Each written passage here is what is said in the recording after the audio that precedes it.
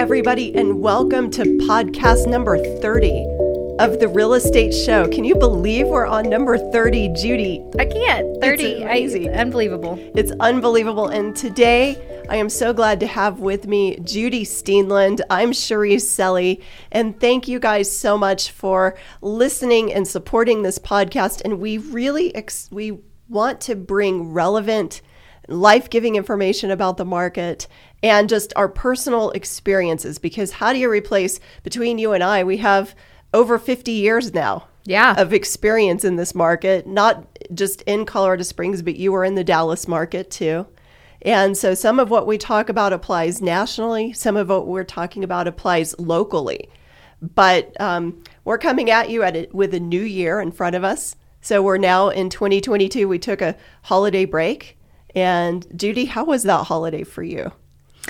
You know, it was pretty uneventful. I would say it was nice. It was relaxing, but it was very quiet because it seems like everyone got the COVID. Yeah. And so, it was quiet at our house. It was quiet. Did you appreciate that, though? I did.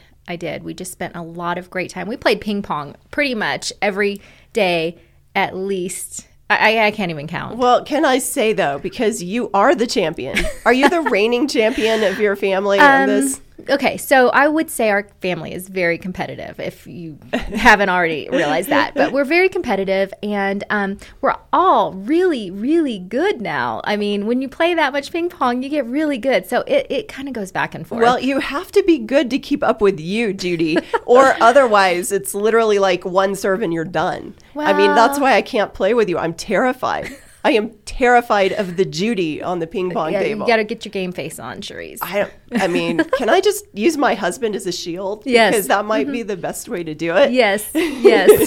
But seriously, actually, you have skills. I mean, besides real estate skills, design skills, you've got like table tennis. You were a tennis champion, though, weren't you?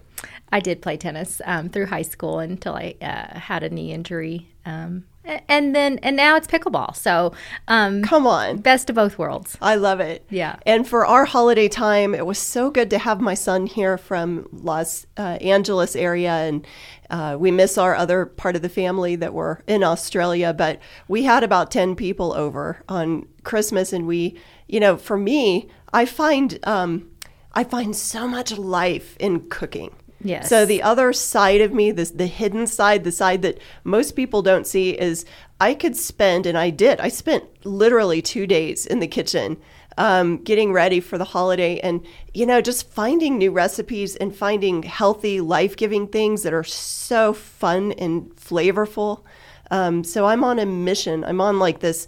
I just want to keep adding to the repertoire of what I already have. I don't want to just stay stagnant in cooking the few things that I know. I keep wanting to grow. Yeah. And we both inspire each other. Oh, we both love that. That's so fun. And you've gotten dangerous with your Instapot now, right? Oh, come on. It's amazing. And you gave me this Tuscan soup that was incredible. Yeah. That was a hit. That was a hit for Christmas. So anyway, we are so on a side note of all of that. We are way into 2022 now. And what's funny about it, I look at the MLS today right before we went live with this, and we're airing this on January 12th. I'm shocked. Well, not really, but I mean, I guess it just adds to the compounding feeling of this inventory shortage. As it stands today in our county, El Paso County, we have 388 listings that are single-family active homes. Yeah, that's not many more than where we were when we thought we were in a crisis mode. Right? Yeah. And out of those, less than 200 are existing homes. So the rest are new construction, which may or may not actually be going forward. It depends on, sometimes people are advertising a pre-sold or something like that. So really, as far as standing homes that are not new construction, there's less than 200. So we are still facing a record scarcity in our marketplace as we speak today. And through that, pricing has still gone up. even in December. So we have December's numbers now that we're airing this. And it's interesting to see that the average price in December was at $505,842, just a few $1,000s different from November, a little bit less, but that's really nominal. So yeah, and you would think that that number would come down. I mean, traditionally we see not as many sales and a little bit of a drop, a lull, but we're not seeing that. We're not seeing it. And so the market was up 15.7% on the average price from December 2021. So a year, the market on the average price is up almost 16%. And then the median price of the home, remember taking out the two extremes, the lowest and the highest in the market, and using the median price, that has remained consistent from November to December. It's been $450, exactly right on the nose. And it's up 18.4% since December of 2021. So the median market is up over 18% from the year before. Record growth has happened due to a lack of supply and low interest rates. Yeah. So that's how we're entering the year. And everybody wants to know the magic question. What is the market going to do in 2022? Yeah. What do you think, Judy? You know, I think that we're seeing some lumber prices come down. We're seeing a little bit of a stabilization, but interest rates are projected to go up. And so I'm kind of thinking that we're going to still we're still going to sell a lot of houses. And I mean, people just have to move. And the military is about to go into their PCS season. So for Colorado Springs, having our 5 military bases here, that is a consistent movement that has to happen. There's no choice in it, right?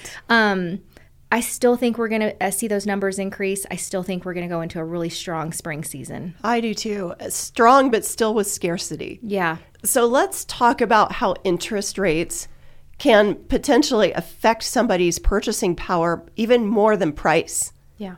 So hypothetically speaking, if somebody were to buy a home at $515,000 right now, and if the interest rate was at 3%, their principal and interest payment is $2,171.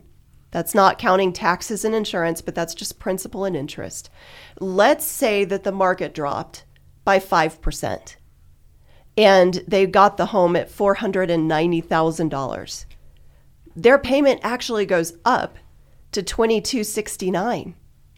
So if the price of the home dropped 5%, their payment due to an interest rate, and I was using an interest rate at 3.77, which is not an unrealistic expectation from articles that I've read. It could be at that rate by the end of the year or even sooner. So your payment could be $100 more even if the price dropped 5%. Right. So that is why interest rates play such a strong role in how we see this market coming up this year. Right.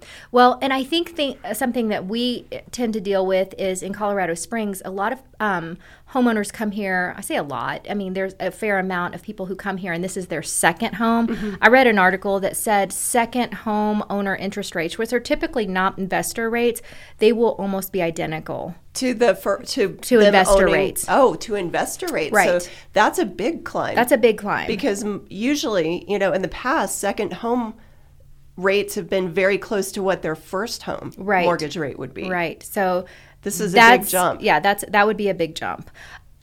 And on the other hand, you still have that big dilemma of, well, do I sit out and wait, or do I go ahead and make the purchase? And so if we're talking 18% increase in equity, there are still benefits. And I think so many millennials that are in the market right now are having this conundrum of, okay, homes are so high, they're stretching themselves, but 2 years from now, they're going to be so grateful because the rent is so expensive. It is. You're right. Such an interesting point on that, because in Realtor Magazine, they had an article about this. It was actually, it may not have been actually the magazine. Can you edit that part? Yes. This is such an interesting topic because there was an article, and should I even say the Z word in Zillow? I know some people are still mad at Zillow for their home buying program, but they do have some really good research and articles. One of their articles talked about millennials and then Gen Zers. More of them are actually going to be buying their home as an investment property first. So buying an investment property before they buy their own primary residence. Wow. And they might be buying that home in a more affordable area than where they're living now. That is something that we're seeing as a trend. And I don't think that that's going to go away. I think that might become a new normal because, if we do have even a small price correction, that still doesn't change the enormity of the jumps and gains that we've had in the market right now. Yeah.